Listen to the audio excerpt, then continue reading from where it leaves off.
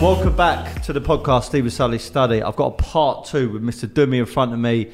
Welcome on board for a part two podcast. Great to see you, mate. Loving the jumper, loving the slickness. Oh, wow. First question. Yeah. What do you think of the new gallery in Mayfair? No, amazing. It's impressive, Steve. Obviously, you're always a man that's a trailblazer.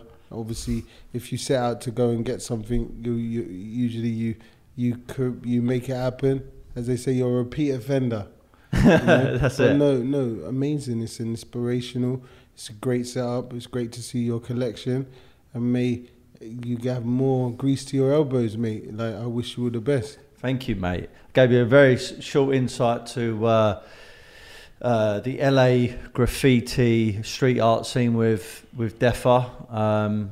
Fan of his work, now listening to that? Yeah, definitely. I've seen some of it before. Obviously, Retna, I saw his work, and obviously Defa and stuff.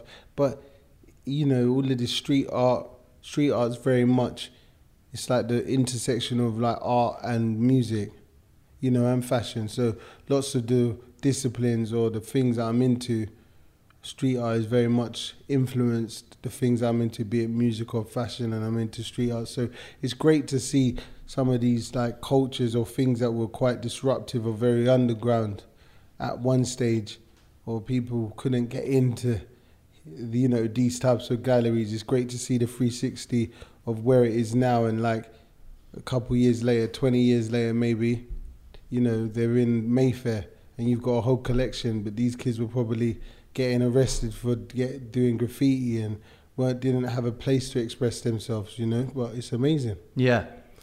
So just for the benefit of maybe new people listening to this podcast, I interviewed you before.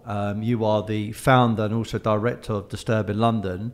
Have a rough guess. When do you think that first podcast was? I don't know now. Maybe 2000, and it was before COVID. So when was it? 2018? No, 19. But I was actually quite surprised because wow. when I went back to listen to it, I thought it just felt like it was maybe 18 months ago. Yeah. And I'm thinking, right, I'm going to listen to this. And as the date come up, I was like, November 2019. Wow. How quickly has time gone on? Time flies. Yeah. You know, I think time's flown for all of us. I think the 2 years of like us just being on COVID, it's almost like not a lost 2 years, but it's the 2 years that we don't really remember happened because we were just in our house and things were going on, you know, there wasn't. So I think that extra 2 years made everybody be like, whoa, we're in 2023, you know, just a bit. It's just makes you appreciate life, makes you appreciate time, and it makes Definitely. you appreciate what you got around you. And Exactly. Father Time doesn't wait for anybody. You need to march on. Exactly. I'm going to give you a quote that you said in another interview, which I found really actually quite cool, but I wanted to dig into it a little bit more. This is what you said. You have to be bilingual in life. Yeah. What does that mean?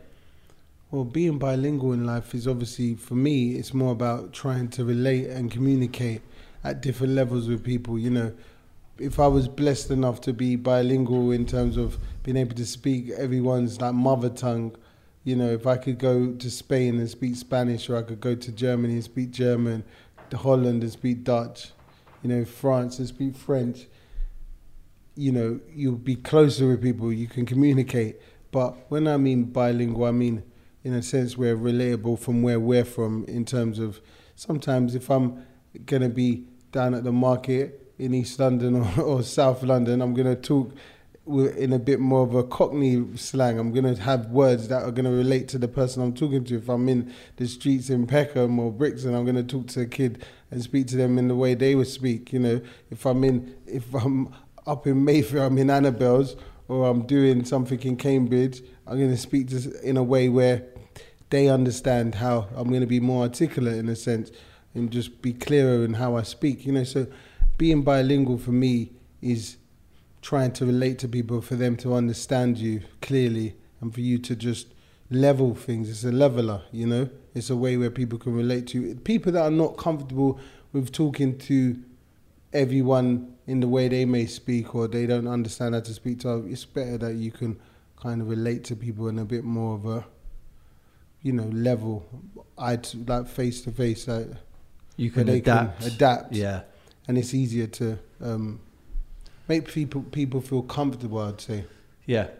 So Disturbing London is a globally recognised brand and it ventured into different markets. Since our podcast in 2019, how has it evolved? How has it changed? And what successes, but also equally setbacks, has it had since then? Yeah, the world is a very changed place since 2019. So the business changed in that time.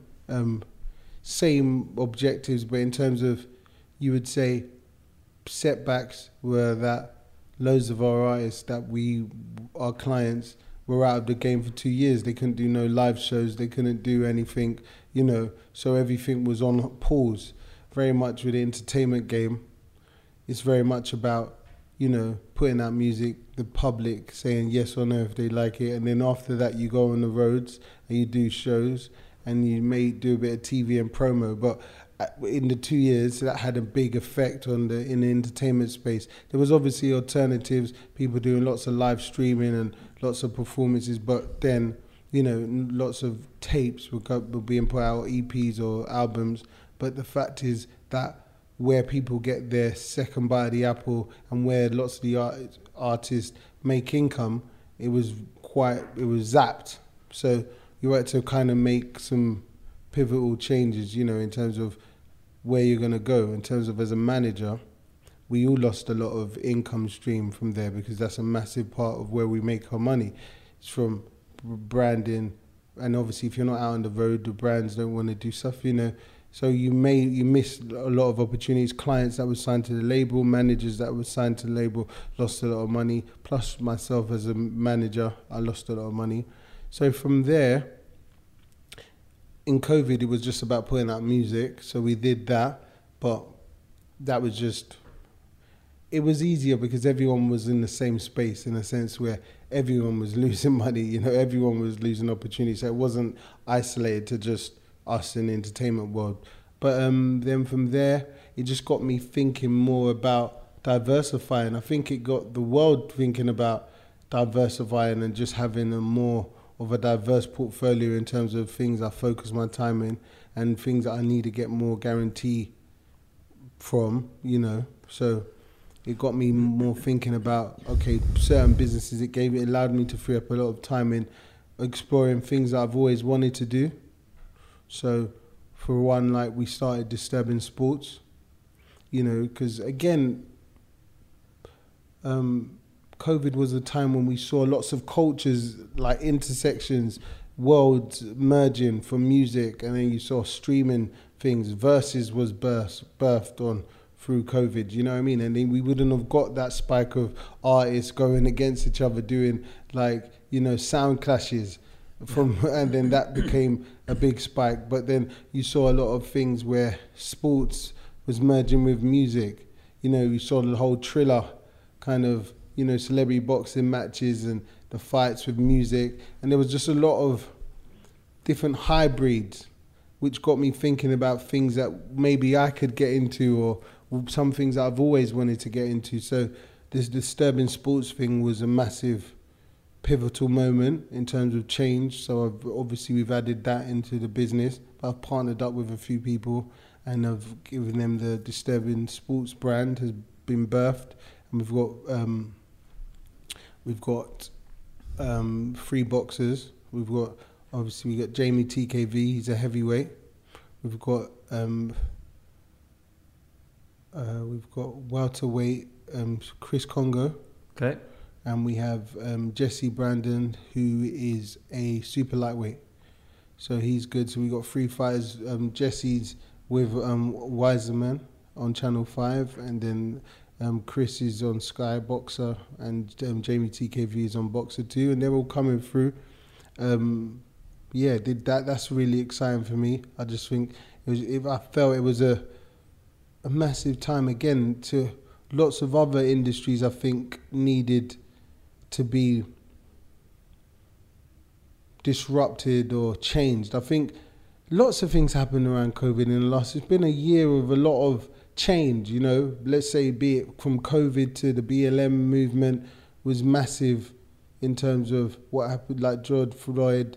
That changed a lot of industries and let people understand that there wasn't enough diversity, not enough difference, not enough change, and not enough, there's a bigger market. There was kind of an audience that wasn't being allowed in, or things weren't being catered to, So when I looked at boxing, I saw, I think that there needed to be a change in representation in boxing, in a way where there's a lot of kids in the hoods around the world that are interested in boxing, but, we've had Mike Tyson's, obviously we've had the Lennox Lewis's, AJ has done amazing, Anthony Joshua's done amazing in terms of pushing the sport to a different level and changing the face of what being a heavyweight, a black British heavyweight is. He's done amazing.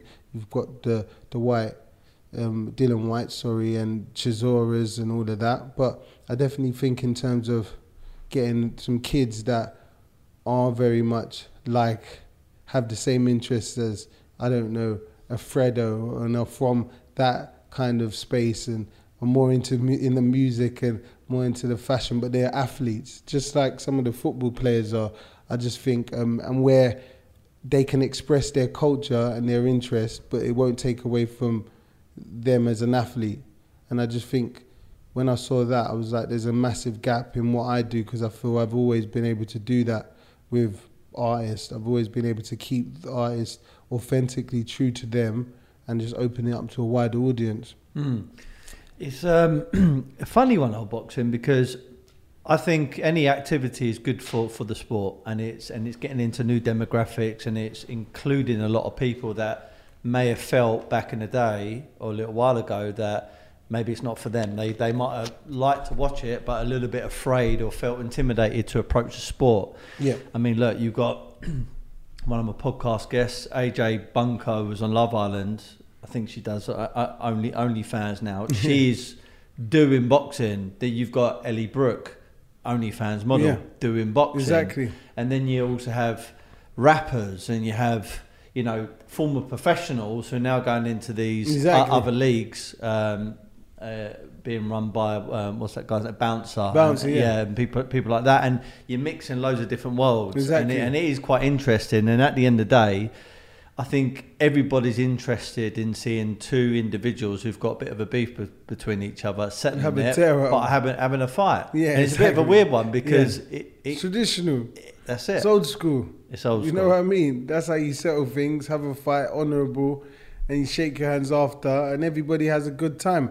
When I looked at boxing, Steve, for me, it was more like, it's exactly what I've been doing.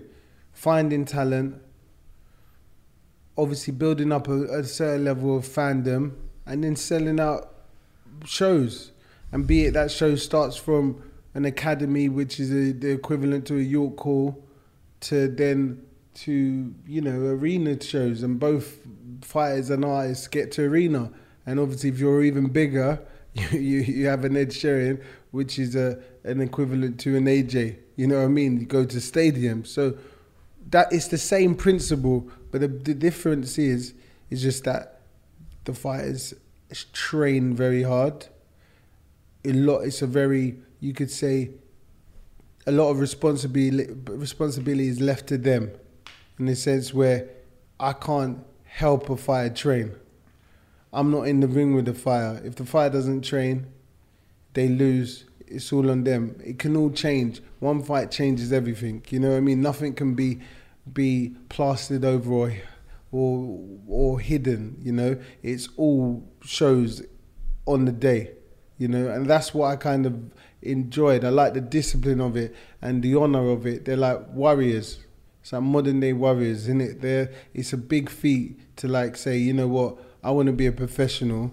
You train your life and you train, and then you've only got a certain amount of window to make it really happen. And I just really enjoyed it. I really thought, you know what, I like discovering people, and I like being part of people's journeys of, like, you know, as you could say, from zero to hero. That journey is always an amazing journey, and I like doing that, and that's the thrill I've got from being a manager. But the thing I've really liked about what's refreshing for me in boxing is that it's just the discipline. Defo. Yeah. there is an audience out there, or there are naysayers that will say, I respect what you're saying to me, but there are other elements of boxing right now that appear to some people to be diluted. For example, Jake Paul is going to be fighting Nate Diaz, who was a UFC world champion, I think, a few times over. Of course. Very, very hard man. Very hard man. They actually say, this is their thing about him, they say Nate Diaz never loses a fight, he just runs out of time. Yeah. He's like, got such an engine. He can go on forever, it's crazy. He's like the Terminator. Yeah. So Jake Paul fighting Nate Diaz, do you think that dilutes boxing or highlights it in a good way? Listen, for the purists, I can understand people saying that obviously this is taking away like the prestige from the sport. But we have to say everything in life evolves, right? And without evolution, things don't grow. Everything changes.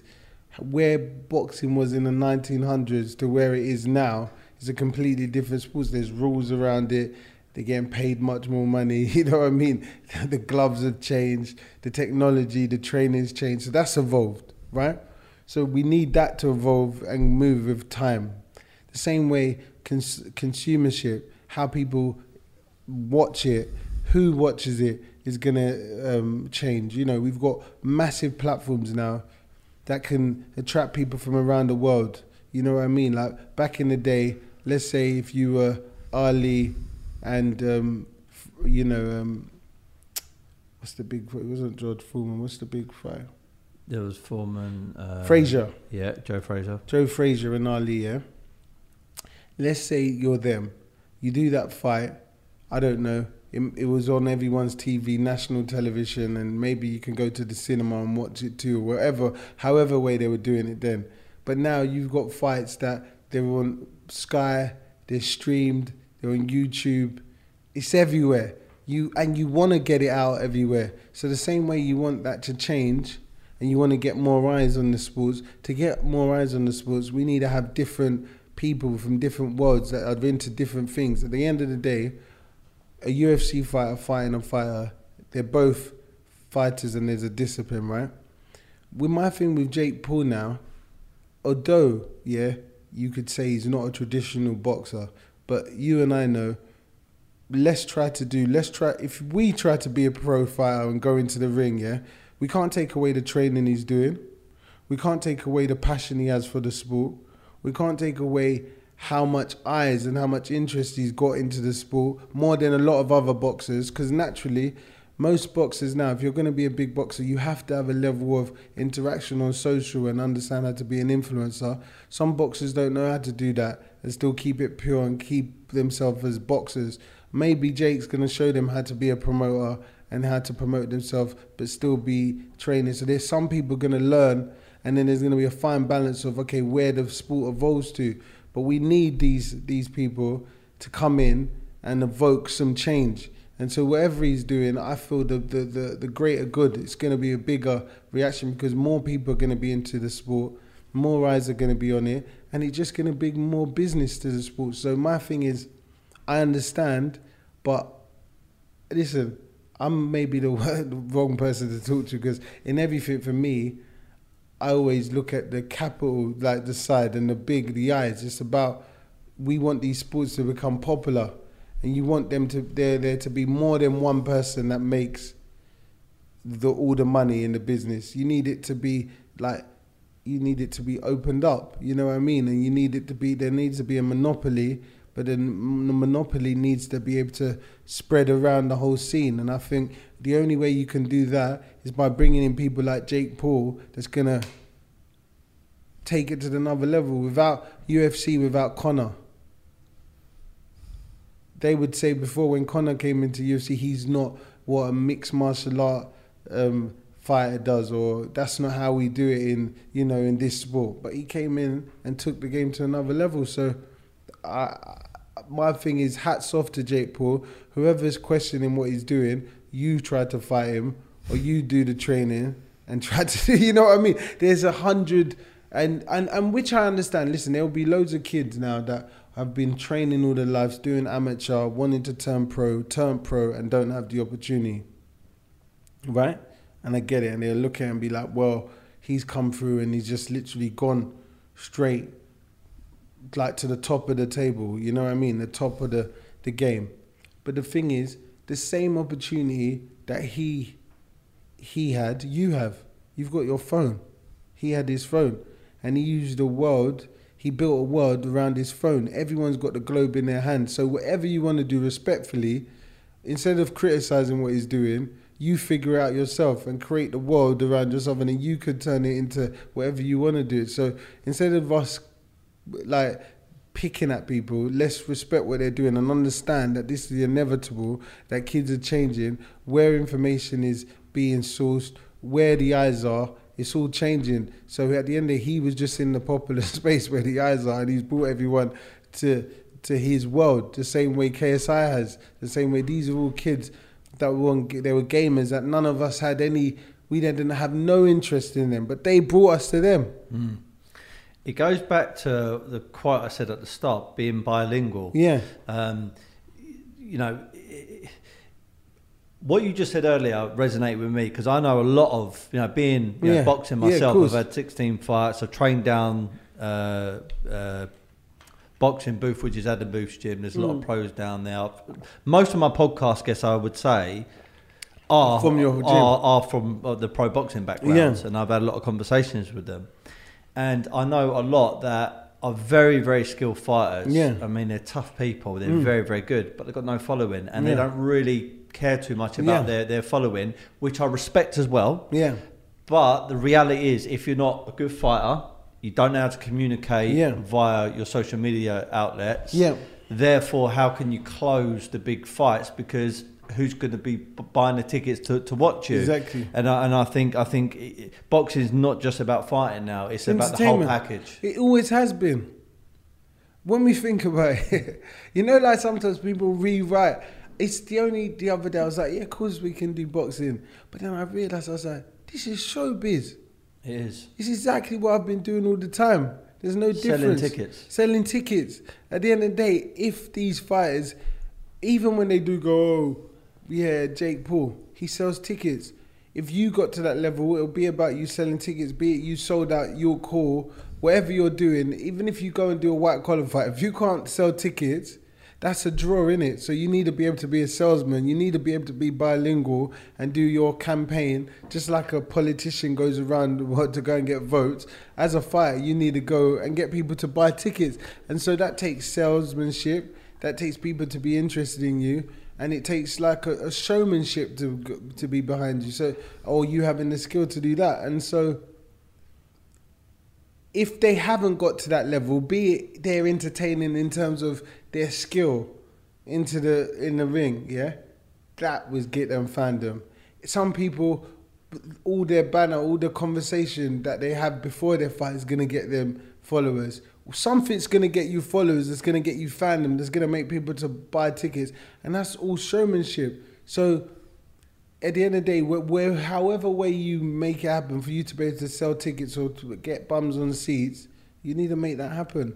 And so that's what Jake Paul's learned how to do, and he's been doing that. He's been moving around audiences in his world, and he's just moving the audience to boxing. And when he wants to, instead of us moaning about him being in the game, we better just enjoy it whilst he's interested in boxing, because before you know it, his crowd, his audience will just move over somewhere else. Yeah. Do you know what I mean? So instead of like criticizing, we need to figure out how to keep them there. So we need more professional boxers to be more, allow them to be themselves, the authentic self, and allow them to be able to be, everyone's interested in the journey of a boxer. Yeah. Be it you were interested in the discipline as a businessman. You know what I mean? Yeah. Some of us, we've got parallel disciplines.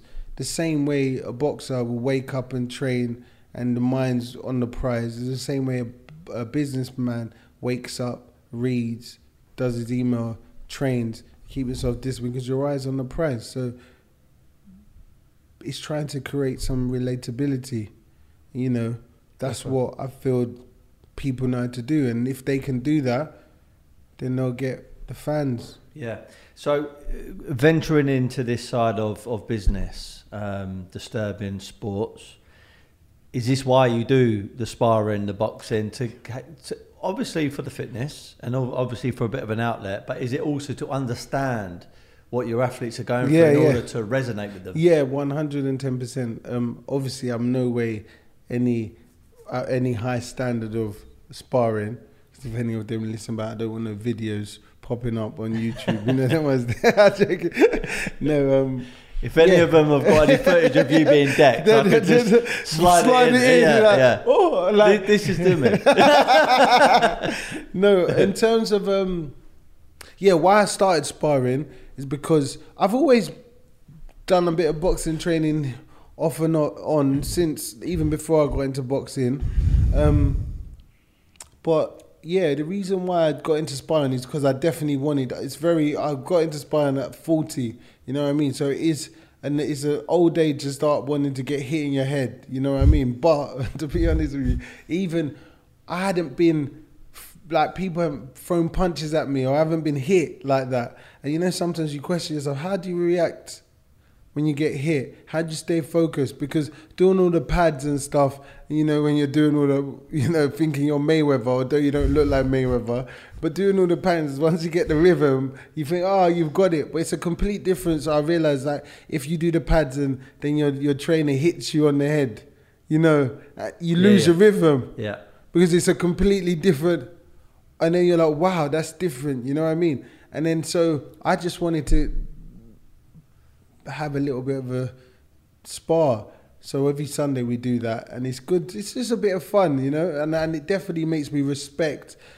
I respect highly what the boys do going into the ring, boys and the girls. Obviously, I don't have no girls clients at the moment, but you know what the men and women do in this sport is like second to none. It's crazy. Yeah, true warriors. True warriors. Yeah. Like, especially like the heavyweights. It's like big swings. Any swing can just take you out. You know what I mean? So, I have much respect for them. So look, the last thing on boxing, right? If you were a betting man, you had to put down money. I want your honest answer here. Anthony Joshua or Tyson Fury, who wins that fight? Anthony Joshua's my friend and someone I have a lot of respect for, and I wouldn't bet on none of them. I don't know. Listen, Tyson is a completely different beast in terms of what he is. Skill, experience. No one's really come up against him in these last few years and shown us that they can get rid of him. It's not an easy fight at all. And Anthony, obviously early Anthony, you know, the lion spirit, hunger, just aggression, a bully, you know. I think they're two different fighters now. And Anthony's in a different world.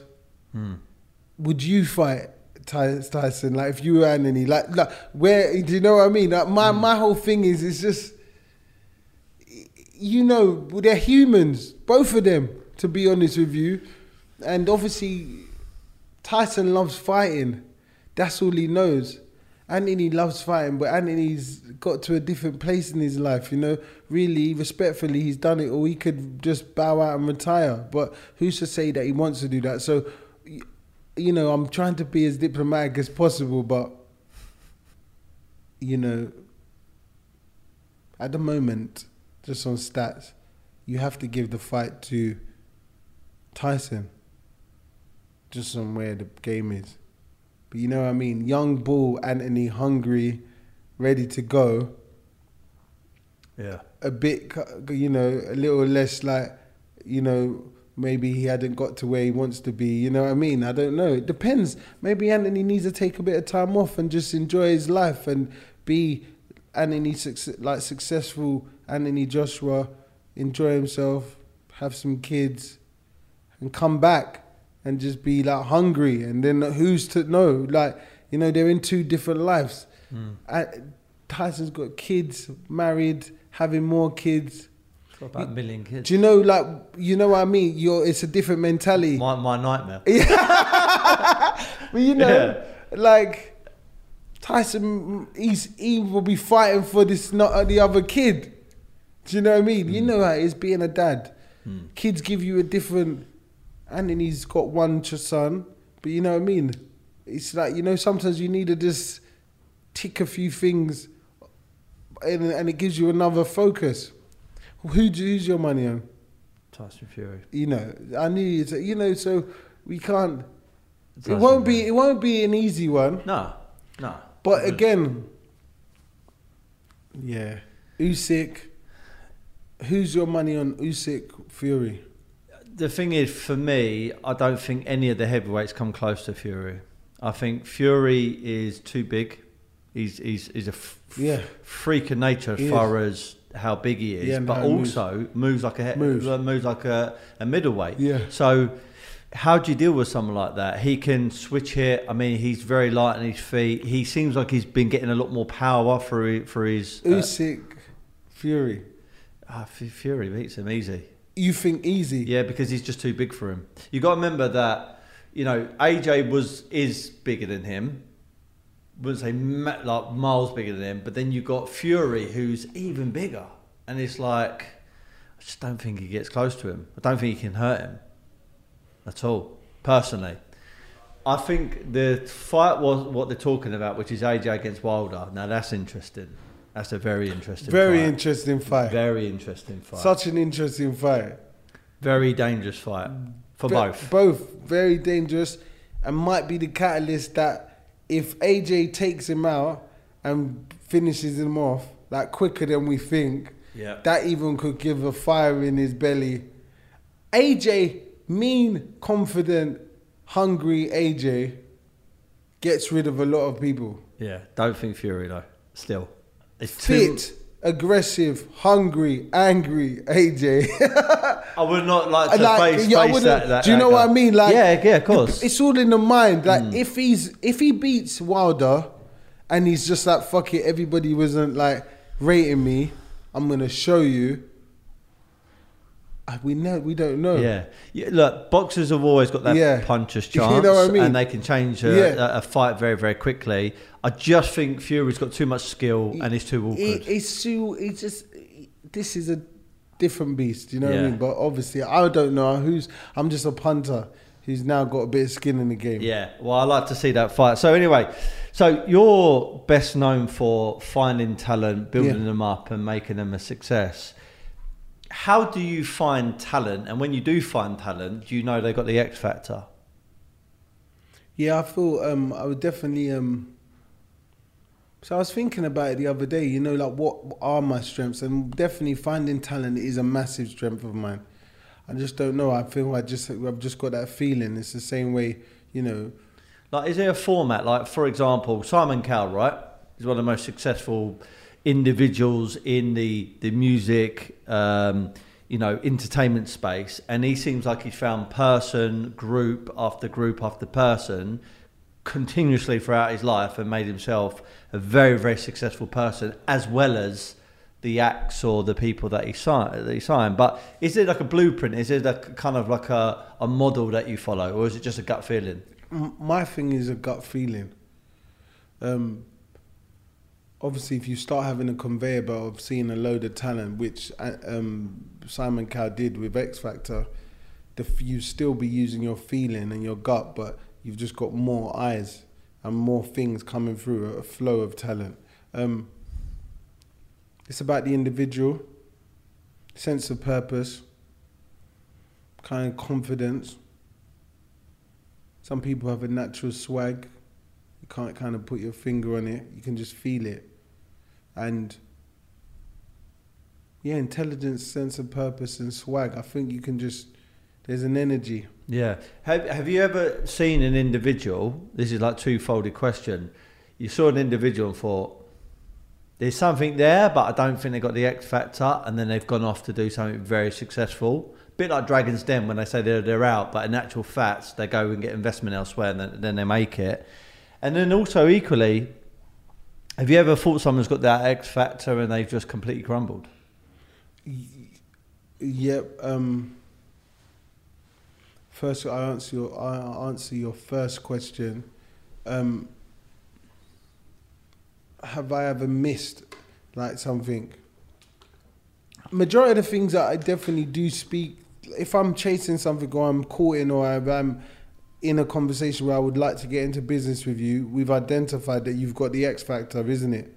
Like, that's why I'm talking to you. So I'm not going to waste my time. I can kind of get a read of where you are. Once I've engaged, I think you've got X factor. Okay. Right? So even when I've not had it, maybe because you've not wanted to work with me or we've not wanted to work together, we've acknowledged that you're going to do it. So majority of those people that I haven't ended up getting into business with, they have become who they should be. But I wouldn't say that's a miss. That's more of us. Because I don't really communicate or have meetings if I don't really think that there's a possibility of a chance that we could work together and I believe in you.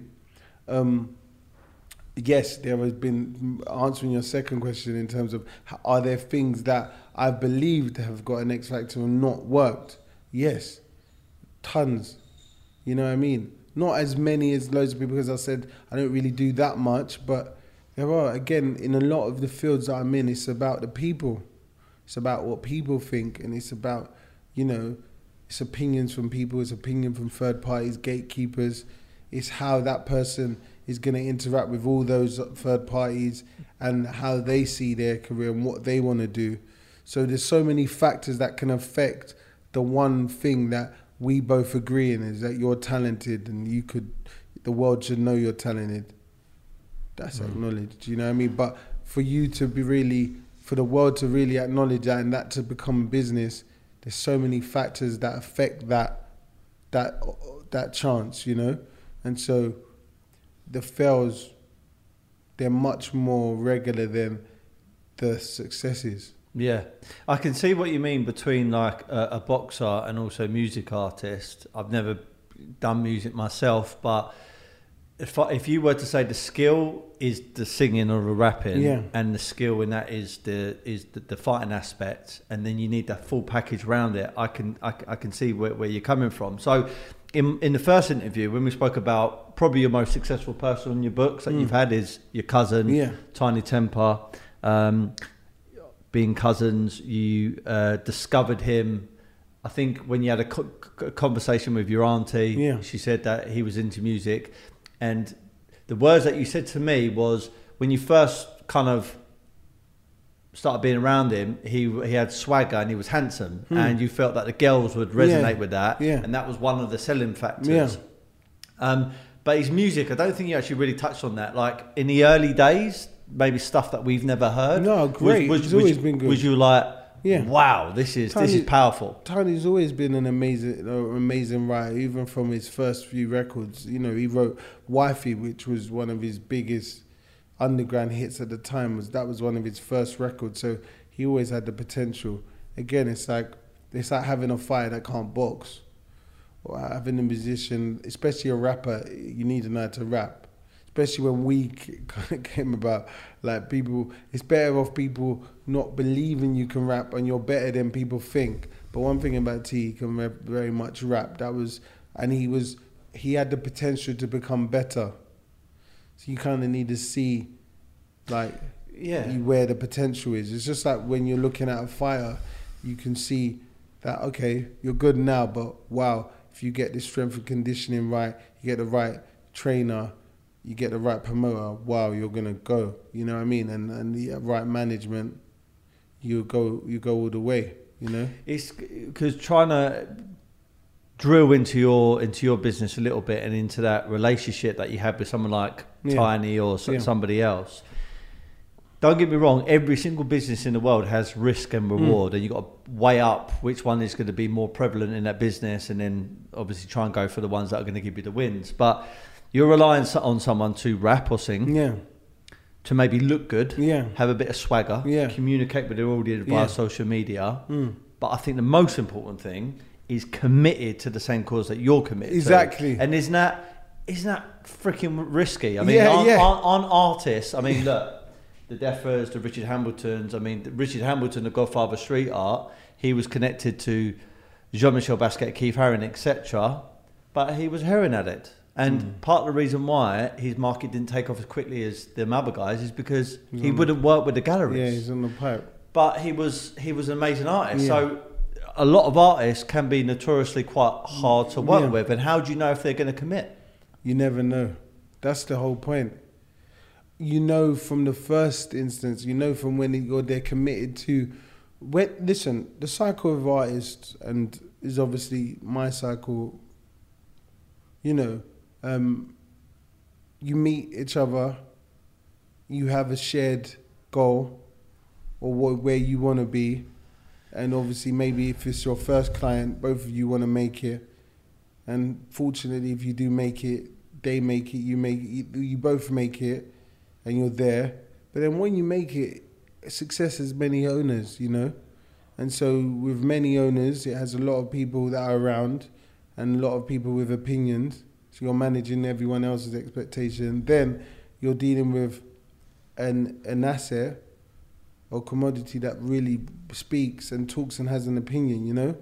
And again, that is taking advice or listening to other people's opinions who have got their invested interest in them too. So there's a lot of factors that can veer things off, you know? So... and you're, as the manager, you're there to manage all of that and the flow. But again, as you said, what's so hard is that you can't guarantee or predict what the outcome's going to be when all these factors go into the machine. It's like a machine. It's like put a bit of money inside the machine, put a bit of ego inside the machine, put some fans inside the machine, shake it up, and whatever comes out at the end, and will they still achieve? Is it the money that's going to make them want to continue going? Is it the fandom? Whatever the drive, you know. One thing about, I've had many clients, but obviously I would say T's built like an athlete in the sense where he's disciplined and he's on it, and obviously testament to the time he's been in the game, that shows how disciplined he is, you know. But everyone delivers, you know, as many like T's or you could say an Alan Shearer or a Robbie Keane. You've got loads of Ronaldinhos who don't want to turn up to training, you know what I mean, and refuse to turn up, but they're one of the most talented. But then again, you've got loads of Ronaldinhos that would never play a professional game in their life because they didn't have the discipline and they weren't able to push that talent. So my thing is, Steve, what's this has been 18 years of doing the same thing. One thing I've got a lot of experience in understanding what happens with success and people, right? And the one thing you can never guarantee is the impact of what success is going to do to an individual, you know, good or bad. And so in terms of as an investment, if you're looking at things as black and white, you know, what should you invest in or what shouldn't you invest in, because these are factors can affect the overall outcome. Yes, entertainment or dealing with individuals in general, it's always going to be more difficult than a product per se. Yeah, there's so many sort of elements to this conversation I'm thinking about, which I want to ask you, you know, about as we progress. But you mentioned an artist earlier, and I don't know why this example always sort of comes back into my mind. So Ed Sheeran, right? Yes. He's probably the number one guy at the moment for what he does. Sells out arenas. He can go anywhere around the world. He's recognised. People love him, adore him, and very talented. He's very, very good at what he does. Very disciplined. Can play multiple different instruments. I mean, he's fantastic. Very rap. Focused. Yeah. And he's a likeable, bubbly character. You know, no one can say a bad word about him. No. Even when he gets interviewed, a glass of red wine, he likes his drink, and he's a relatable guy. I first came across Ed Sheeran many years ago because I was a Devlin fan, and he was rapping in Brixton, and I think he bought him out as like a kind of like a support or just co-sign. And I was like, this guy's amazing, amazing. Like I didn't really know too much about him. We're talking about many years ago. And I always thought that Devlin was an amazing rapper, and he is. But he seemed, and I'm just, saying it as I see it through social media. I don't know anything else, and I'm probably not the right guy to be commenting on this, but it seemed like he kind of sort of fell away a little bit. It looks like he's trying to come back now. And Ed Sheeran, his mate, has gone off and completely taken the world by storm. What makes an artist from a good, great artist to someone that is absolutely phenomenal? Luck? No, a little bit of luck. What define luck? Well, it's just, as they say, opportunity favours the brave, isn't it? You know what I mean? So you have to be in it to win it. So if you're in it, you may have a little bit of a lucky streak, and then it's gonna happen, innit? But to be honest with you, luck, faith, God, what prayer, you need a lot of that. But then talent, obviously, the cream always rises, as they say. You need the talent. So skill and the skill. In terms of you were saying what turns somebody into being a mediocre, like you were saying, for someone who's like great, to becoming an uber star, like a juggernaut in their sector. Well, it's an understanding to become that uber star. There has to be a switch in their mind where they definitely want to be that uber star. And they have to understand what they need to sacrifice to become that uber star. And that the feeling of where they want to be, even if it scares them, they have to be willing and be able to take the challenge and the jump and the step to become that, and be willing to sacrifice everything for that, whatever they believe is needed to achieve that. They need to achieve that. It's just like with anything, with your business, you've got this gallery. If you could be contented with having this gallery, but in your head, no one knows what the overall massive, where you want to be or where the end goal is for you. But you could want to have one of these in every major city in the world. You know what I mean? Someone could be happy just having it here, but you would know that. But to do that, you have to be precise. You have to know what you're trying to do. You have to be in the rooms that you need to be in. You need to build your network. You need to keep on course, and to a certain degree, you need a little bit of luck. Do you know what I mean? But with strategy and you being on the game and you being focused, you'll be able to achieve that if you get the opportunity. You know what I mean? Same way for a massive uber star. No, there's no luck. That's Ed Sheeran has got to where he needs to be, because in his head, he always believed that he could be one of the biggest artists in the world.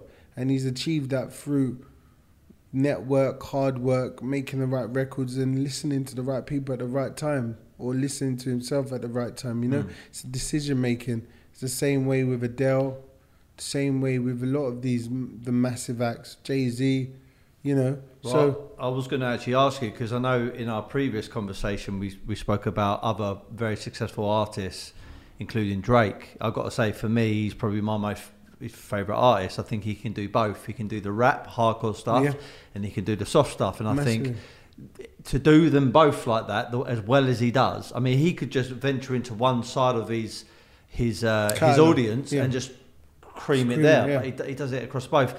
So knowing him, listening to his music and doing business with him, what separates Drake from everybody else? Again, there is a little bit of luck, but he went on a journey to become the biggest artist in the world and the biggest rapper in the world.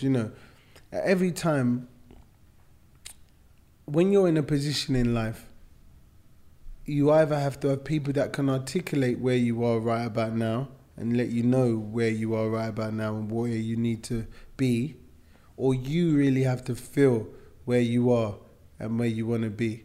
You know what I mean? You have to have a feeling and know that, well, either this is not where I want to be, I want to go more, or I know exactly how I'm going to do it, And I feel, look,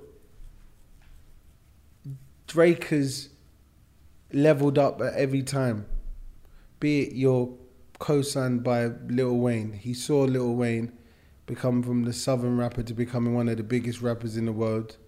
He saw that through a level of having a great platform and a great, history in the game with Cash Money and everything, and then having his own imprint, but through hard work and really putting out so much music. At the end of it, everyone was like, whoa, Wayne is one of the best rappers in the world. And who would have ever thought that Lil Wayne,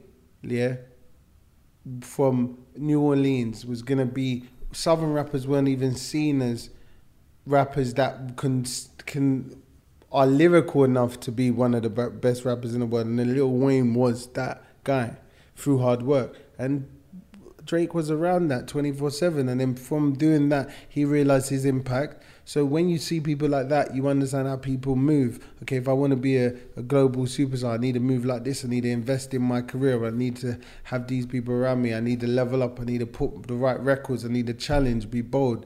And at every time, Drake's just leveled up. And he's always delivered, and he's had his eye on the prize.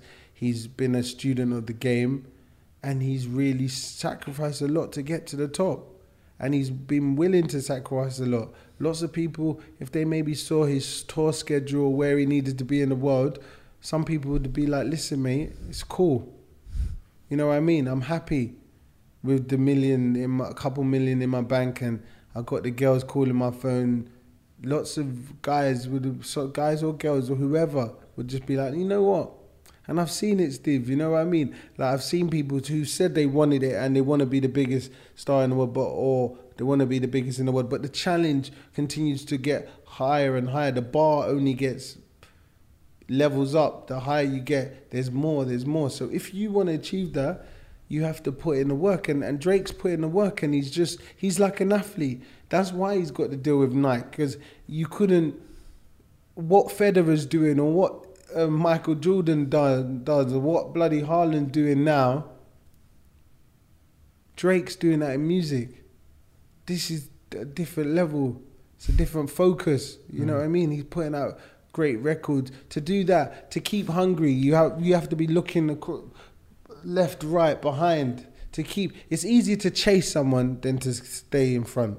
Yeah. Do you know what I mean? But he's staying in front because he's looking on his side, looking to the left, looking behind him, respecting the people that are like behind him or on his left and the right, and just keeping himself cool and agile, being able to move, So do you know what?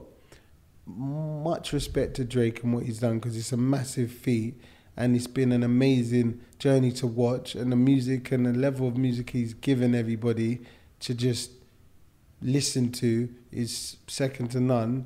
And I feel everyone needs to look at that. And if you want to achieve that, you have to see the feat. Let's not see, even the effort of him when he does come to different parts of the world, and he obviously respects what they're doing and mingles with the right artists and does the right features. That's a lot of slog. He's coming into these countries on a private jet. He can check into the best suite in the world, call the baddest girl in the world, and just chill and wait for him to get on the stage. But for him to leave his room and obviously go out and set up a studio, whatever he's doing, it takes effort. And one thing we always have to question ourselves is, like, everyone always thinks, when I get there, I would do this. But that's not true. Do you know what I mean? You just have to, everyone does things differently when they get there. So what Drake's done, it's a massive feat, just getting on the top.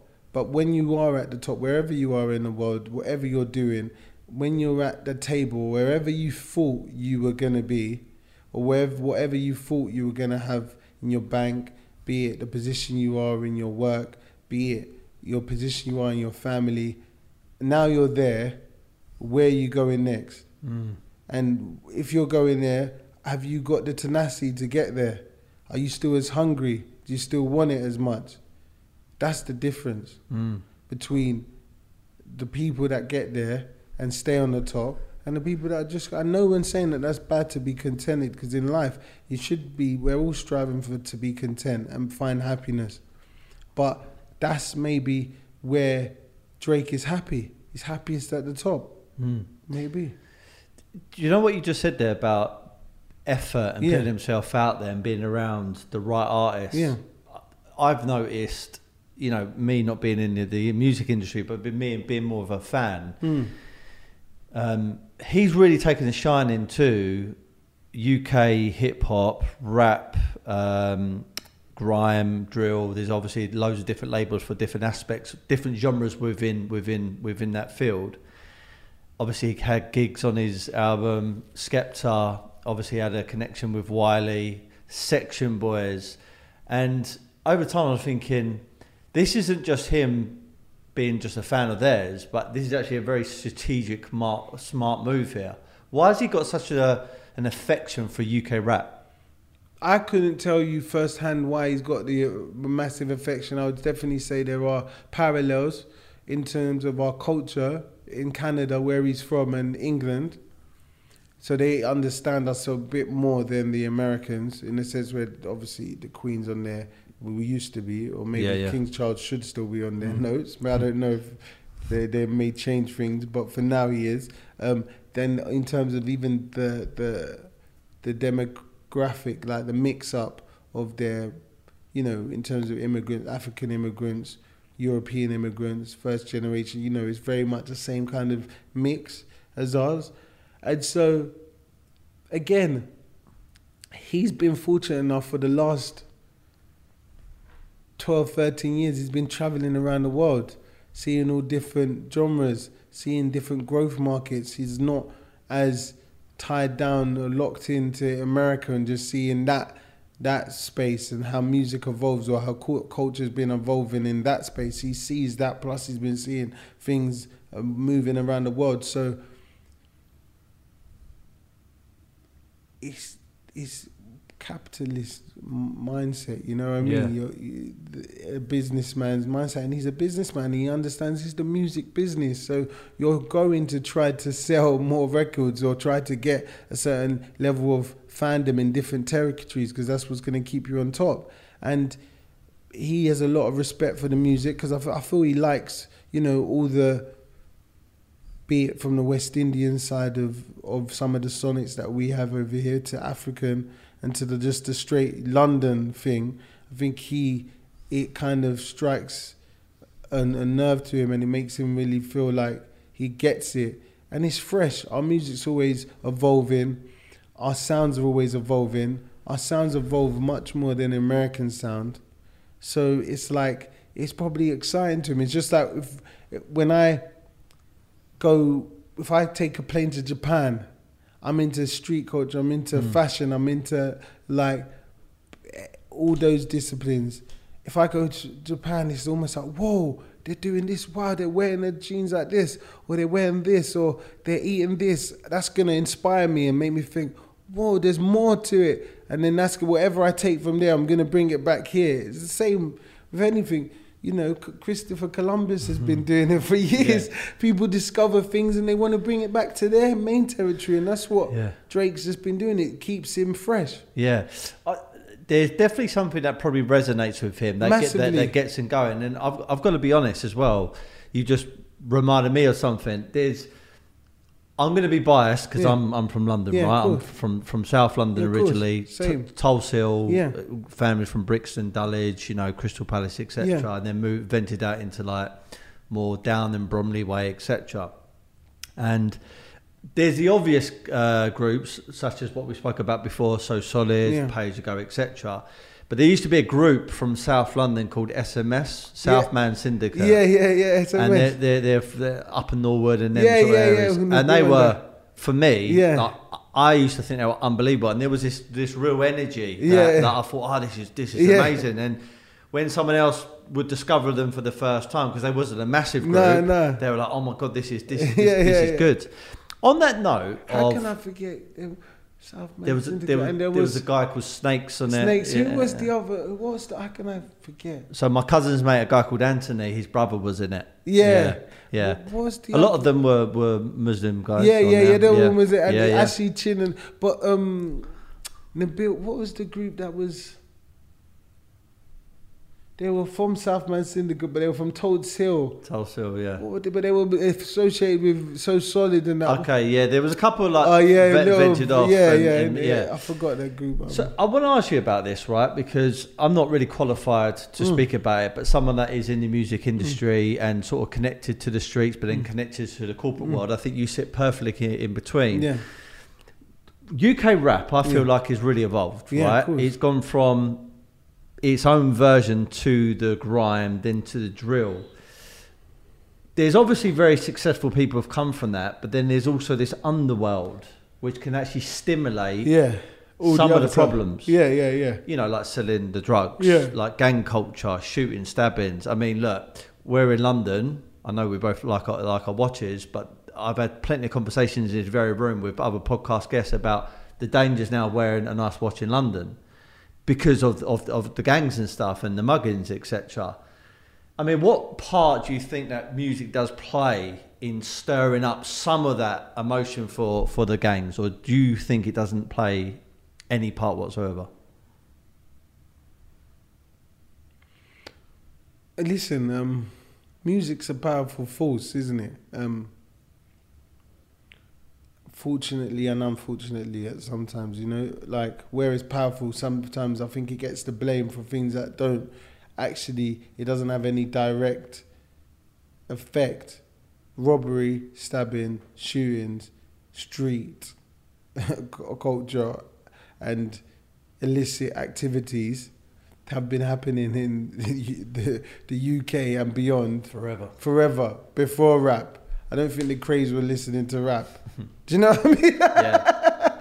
You know what I mean? So that was a rap. I don't know, was that ska? They weren't even there yet. That's rock and roll. So I don't know who was talking about heavy metal. metal. Yeah. I don't know.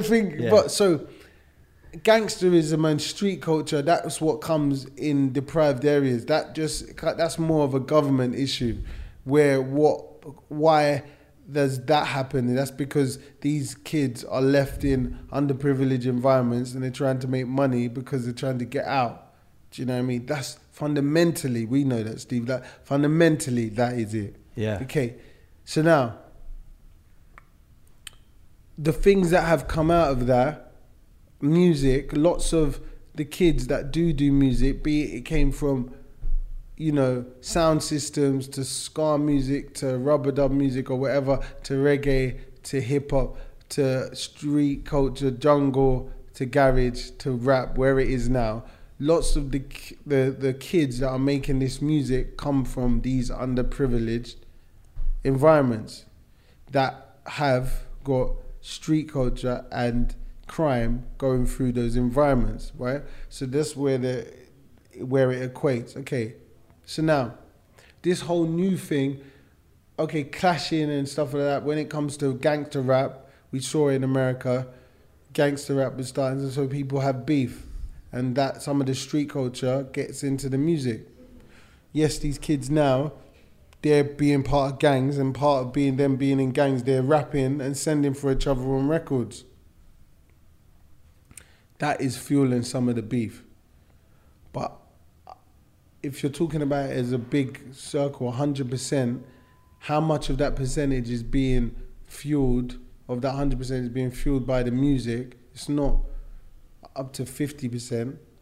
I would say maybe 25% of it is being fueled by the music. You know what I mean? In terms of where they're rapping, stirring each other up, going and doing it. But if you took the music out, those kids would still probably be having a little bit of beef and going back and forth, because this is just what happens in the areas that we're from, especially when you take out lots of the government money for, like, you know, youth clubs, lots of the schools, the funding, policing. There's a lot of things, gaps. Sometimes, again, with that, when you don't have none of the other opportunities in the area, what's the other thing they see? They see success is through making music, through doing drill records.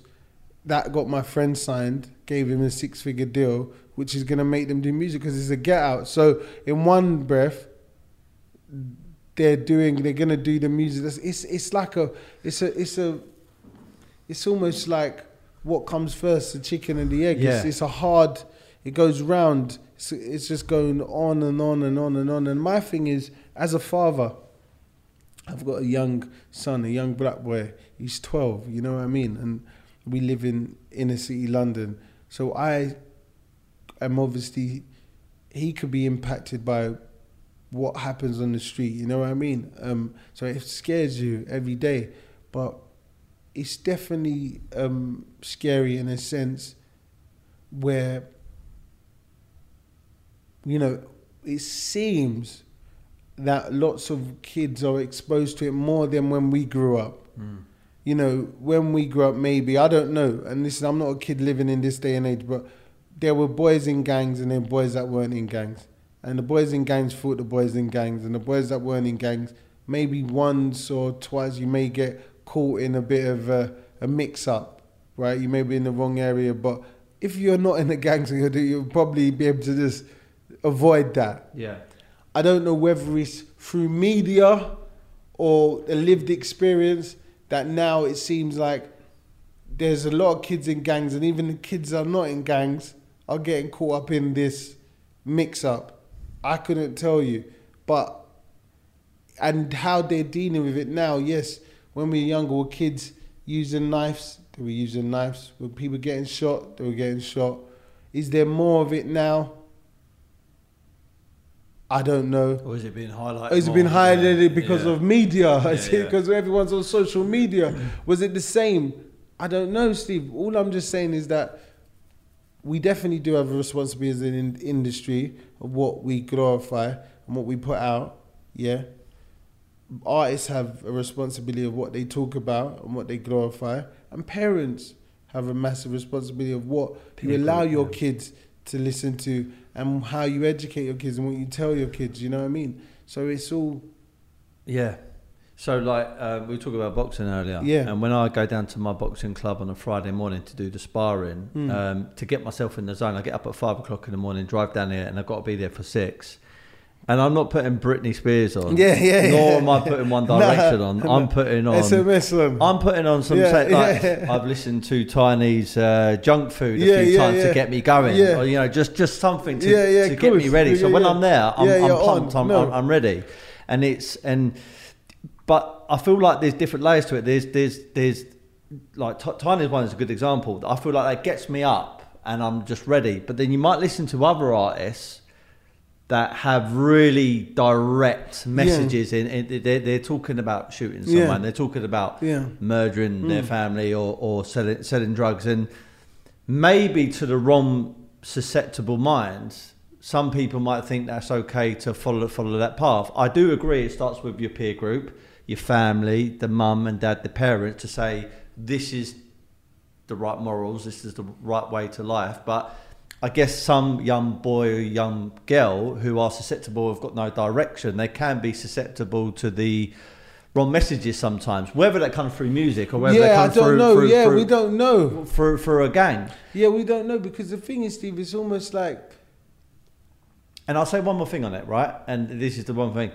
I'm in the art market, so it's not the same, totally the same as music, but they have very similar things. Yeah. I can't turn around to an artist and say, right, that canvas, this is how you need to do it because this is what I think my audience is going to like. You're the artist, so you make that canvas the way you should make that canvas. Exactly. There's no right or wrong. You can put anything on there, and if that's your message, that's your message. And it's the same thing with a rapper or a singer. If they're singing something, that's their energy. Who am I to say to an artist, you can't be like that? Because that would be manipulating or controlling an artist. But then the other side of it is there a message that continuously comes out from a group or an individual that is resonating with some minds, and then they're going off to do stupid things? And again, I don't think we're going to have the answer. Unfortunately, the media will always try and pin that on certain demographics. Yeah, there's a lot of things that I feel we're kind of... we need to take more responsibility for and be in more control of as people, as parents. I don't know whether the violence is the problem or even the mere fact that we use the M word throughout lots of the music. I couldn't tell you what has more detrimental effect on our society, to be honest with you. And that's a whole different podcast. I don't think I'm qualified. Do you know what I mean?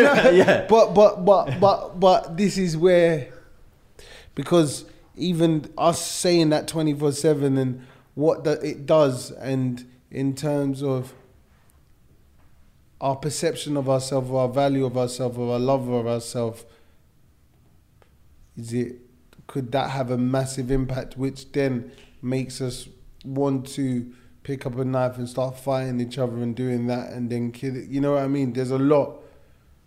Maybe that will have more effect in terms of self-hatred subconsciously. We don't know what. That's a deep one, but. Right, do I want to ask you something? So, 2012 Olympic Games, Tiny closed it, right? Yeah. I listened to a few other interviews, and I know you're a guy that just focuses on getting a task done, and then once it's done, you kind of look at it, and rather than celebrating it, you're like, how can I make this better? That's a good thing, and also can be perceived as a bit of a bad thing as well, because you've got to celebrate your successes. But as a business person, I understand it's about evolving, etc. But when Tiny is at, when Disturbing London's at the closing of the Olympic Games in London, I mean, wasn't that a pinch myself kind of moment? Yeah, there is massive. I've had a lot of pinch myself moments, Steve. I feel it was I feel like I'm in a different chapter in my life now. Not like Tiny, Disturbing London, 1.0 to 2.0. I think I'm on like Disturbing London 3.0 now. That stuff, when I was on a journey, and I just needed to keep going, because for one, I wasn't sure if it was gonna last. Secondly, I was learning so much, so I needed to have get the experience. Now I believe I've had the experience. I'm a bit more long in the tooth. I've seen the effects of everything. So now I would say, okay, in certain moments now, am I going to take my time out and maybe take a few days off and tap myself on the back and be like, oh, that was great. Yeah. Have a glass of wine. You need to have a glass of wine. You need to enjoy it. But I didn't have that skill. I didn't know how to do that, because that's just not what I thought you needed to do at the time, Is it also as well a little bit of fear? And what I mean by that is the moment you start celebrating, everybody knows that there's the boxer, world champion, celebrates becoming a world champion. I'll give you a really good example. Andy Ruiz beats Joshua. Yeah. 12 million quid or whatever, bought load of rollers, was actually fatter in the second fight than the first fight. Exactly. And you would think the world champion, the newly world champion, would be, and celebrating sometimes is affiliated to taking your eye off the ball. Yeah, definitely. And was there a bit of fear that you might be celebrating your wins too early? Yeah, we celebrate. We had a good time. Me and T had an amazing time. Some life-changing moments together. Great times. But I think we're quite driven. You could say that. At the time you're one of one, there's not that many of us, then you feel you've got a massive opportunity and you feel you need to keep the door open for everyone else that's coming through. So you can't let people down. So you don't. You just go for it. Yeah. I would love to ask him one day on a podcast, but seeing as he's not here, why did Tiny drop temper? Oh, he would tell you that. But I think at a stage, I think he just wanted to change. And everyone calls him Tiny. Yeah. Tiny. I don't think from friends or family members, I've never ever heard someone call him the full name. Yeah, or Tiny Temper. Yeah. No, we don't call him Tiny. It's either Patrick or Tiny. Yeah, so that's the reason. I think it was more personal, to be honest with you. Wanting people to feel him, he would tell you, but at the time I think it felt a bit more personal. People call him Tiny. Yeah, that's why. GQ's best dressed businessman. Yeah. Cashmere blue top on, half tinted, phenomenal glasses, lovely watch on, limited Jordan 4s on. I mean, you're the epitome of it, isn't ya? Isn't ya? You love it, don't you? Yeah. Because you love it, innit? You love it, don't you? No. Do you know what, Steve? Do you know what's so funny? Actually, when you say, do I love it? I must love it. But I don't love it to get the props. I love fashion. Yeah, do you look in the mirror in the morning and go, I look like catwalk today? Yeah, I'm no. out. I'm going out there. Yeah, no. No, do you know what the thing is? Fashion to me is a way of expressing myself. Maybe that's the creative side of me. I think how I present myself is very much who I am. You know what I mean? And it's how people take me. I think that's maybe one of the things that maybe someone may go, oh yeah, you look good. Do you know what I mean? It's a conversation start. But fashion for me, like where we are now, my first job, my work experience here in school was in Dickens and Joe's on Regent Street. Right. And then my first job was in Regent Street, Gap on Regent Street. So like when I was in secondary school, I was working in retail and fashion stores. And it was always, fashion is just important to me, you know what I mean? So yes, Stephen, my training collection is quite significant. And majority of the trainers I do have, I buy them. And before I used to be get given them, but I have some great Nikes, a good training collection. But that's just like you who have a car collection, or I've got a nice few watches, what I like, and I've always liked watches. Do you know what I mean? And then as you're into something, you know, it's not that every day I look at my wardrobe and go, oh, I'm gonna wear this. No, I just pick what I feel. But I've been doing it for so long that I have a lot of clothes. So, you know, fashion is important for me. It's important to me. And it's a way I express myself. And it gives me happiness. And I think, I just like it. I'm curious, Jordan 1 or Jordan 4? Which one's better? For me, Jordan 1s. Jordan 1s are definitely better for me at the moment because I feel I wear Jordan 1s more. But, yeah. What these are 4s? These are 4s, yeah, look. Yeah, 4s. Yeah. I know my trainers. Yeah, you know your trainers. Yeah. They're 4s, but I feel like a Jordan 1, you can wear them in a suit. Exactly. You can wear them casual. You can put a tracksuit on. Exactly. You can have shorts on. Exactly. They fit everything. Yeah, exactly. And especially the lows are the best in terms of, like, ones are good, but lows are just good. Exactly what you said. You can wear them with a pair of shorts. You can wear them with a pair of trousers. Yeah. You can wear them even now in a prep, like more of a formal thing. If you have a pair of Jordan lows, you can wear them and they're like a pair of shoes. And no, trainers are amazing. Fashion's amazing too, you know. You like to put it on too, you know what I mean? You know how to put it together. We all do. I think it's part of our characters, you know what I mean? But I may be a little bit more experimental, I'd say. Do you know when you get these titles or heard these titles like GQ's Best Dressed Businessman, how does that make you feel? I think I am GQ's Best Dressed Businessman. You know what I mean? I'm not. And there was another accolade I saw, like Forbes. Yeah. It was referencing your heritage, being from Nigeria, is it? And it was like under 40s or something like that. I mean, GQ's Best Dressed Businessman, 40 under 40. You know, all these. I mean, these are great accolades to have. Yeah, it's obviously I wasn't the most. I've said it before on lots of podcasts. I didn't achieve academically that well in equivalent to lots of my other siblings or my family members. You know, extended family. So me getting these kind of accolades, as you would say, it definitely kind of just gives you a tap on your back. It's a sense of achievement, you would say, but it just comes with it. It's just it's acknowledgement. There's much more to be done. Do you know what I mean? And more now, I want people around me to get these accolades. I'm here really, the chapter of my life now where I'm at now, Steve, I want to just increase the opportunity of people around me. And I think I've always done that, but I've realised that I actually really do love that. And so it's about trying to make people who are around me achieve their goals. Yeah. And if they can achieve their goals via me, so be it. Perfect opportunity to talk about this next venture that you're involved with. Yeah. I'll allow you to tell us about it, but am I right in saying it's a sparkling wine? Yes, sparkling wine. It's called Severin.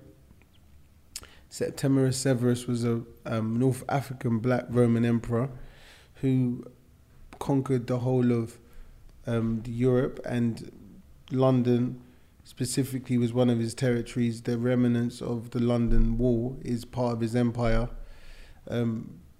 he had a dynasty called the Severin dynasty. After it was like two or three of his sons led after him. And so this is a British sparkling wine. The grapes are from South Africa and it's made in Hampshire. You know, for years, like Stephen, we've been drinking champagne. It's fueled our lives, fueled our celebration, fueled everything from the garage days to riders to champagne spray in Marbella, Ibiza. You know what I mean? You know, you've been there. You know what I mean, Steve? The amount of bottles we've drunk and we're not in control of how it's like how the images that are associated around it, or we don't have no say to, you know, the DNA around the brand, you know, and we have so much influence in it too, but we're not part of the forefront of none of the campaigns or nothing. And my thing was British sparkling wine is very much an emerging industry that's really blowing up, and it was about us now owning something in that space that we can change the perception of what aspiration is through the brand. And the drink and the juice in it is amazing. It tastes amazing, and we need to start buying our products, British products, and we can punch as heavy as the Europeans and the people in Champagne. But we've got our own product now, and this is called Severin, and hopefully it fuels a load of our celebrations. You know what I mean? Be it you selling art, be it you selling this gaff, you know what I mean, building some other spaces in around the world. Same thing for me, but it's very much like a massive passion for me. And is there like an end goal with this? Is it just to get it all around the world and people to enjoy it and to affiliate this brand with times of goodness and celebration? Or are you also got the business brain on thinking, I'm going to float this company, I'm going to sell it? It's both. 110% both. Because I think if both happens, that's when we've penned it, that's the bullseye. Listen, floating and selling things as in our industry, or being where I'm from and selling a business, is a massive opportunity for all of us. You know what I mean? And it's a height that we need to get to. When we see Jay-Z doing it, or through Jay-Z selling Rockaware, or, you know, 50 Cent selling G-Unit, those have been the things that have fueled their success in the last 10 years to do more business. And then think about all the other people that are part of their business and the operations, the jobs that they've been able to provide for people, the inspiration that they've been able to provide. Even it makes us know that we can do it, you know what I mean? But over here, it hasn't quite been done, you know?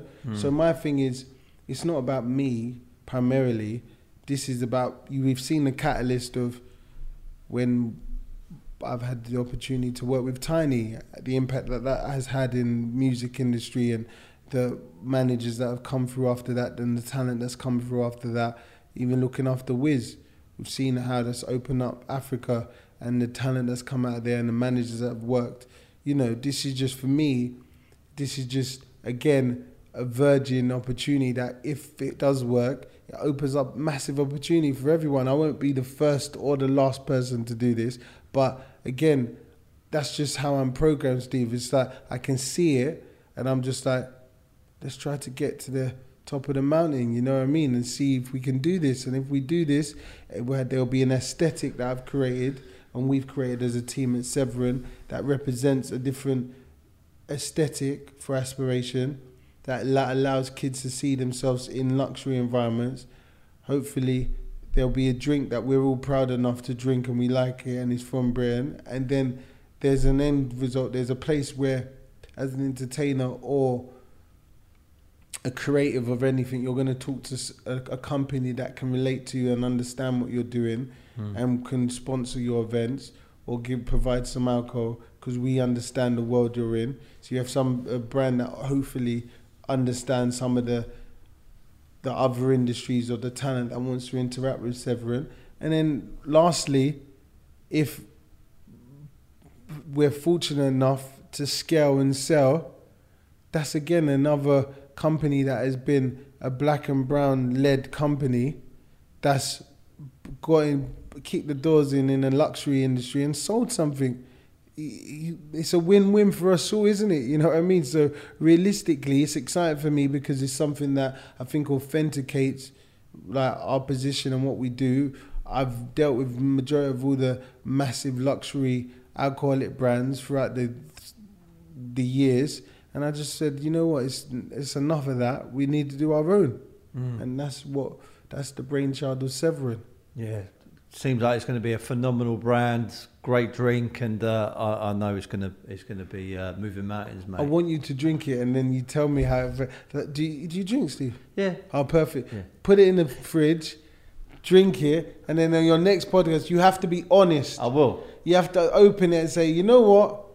Actually, Severin's is nice. So I want you to chill and drink it. I will do. Let me know what you think. I will do. I want to ask you one or two more things, right? Dean Forbes is one of the investors in this. Sorry. Yeah, Dean Forbes is such a great guy. Phenomenal guy. What a guy he is.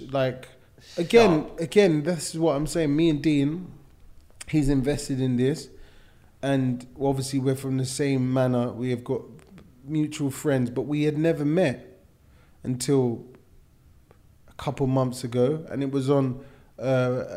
We were doing a panel together. And we've got mutuals, but we were talking, and I told Dean about Severin, and he was just like, D, I think this is a phenomenal idea, I'm in.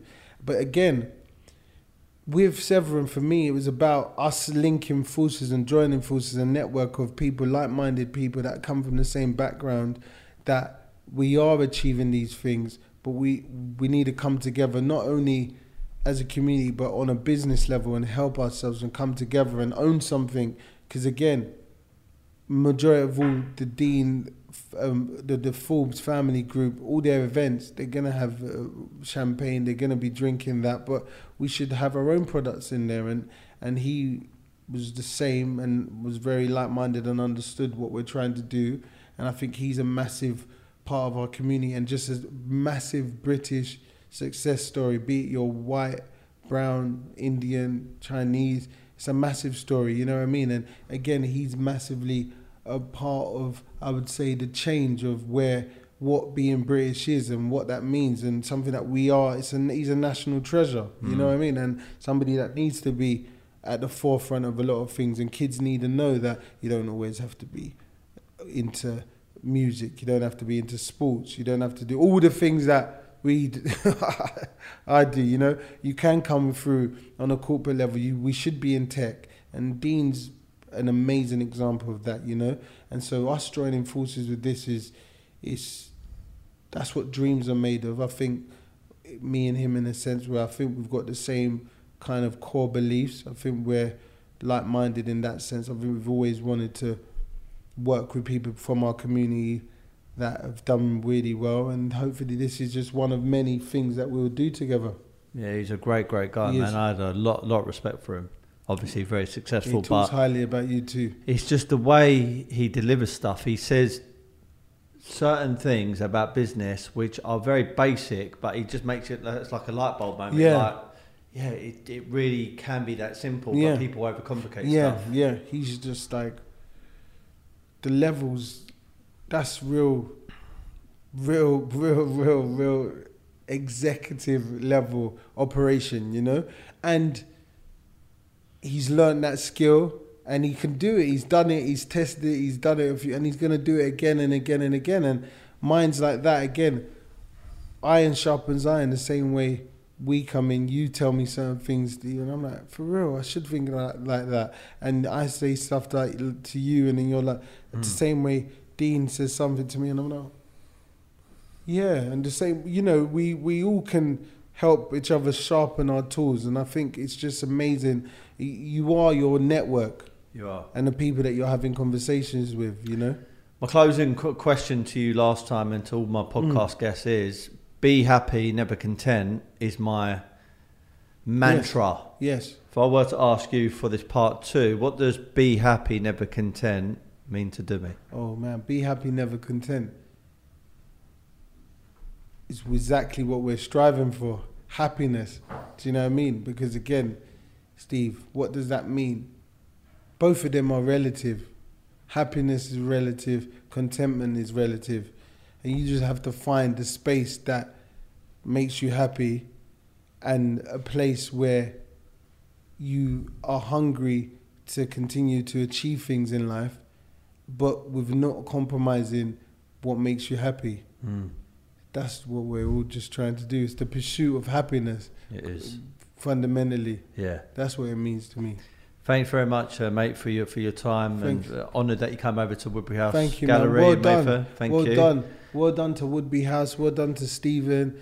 Continue doing what you're doing, mate, and keep on going. And we're supporting you. And like you're gonna be up on the moon soon. You know what I mean? The Woodbury House going to space. That's the next one. Selling art on the moon. Art on the moon. Yeah. If everyone's enjoyed this, please subscribe, comment, all that good stuff. Be happy, never content, and thank you once again. Thank you, Steve. Cheers, mate.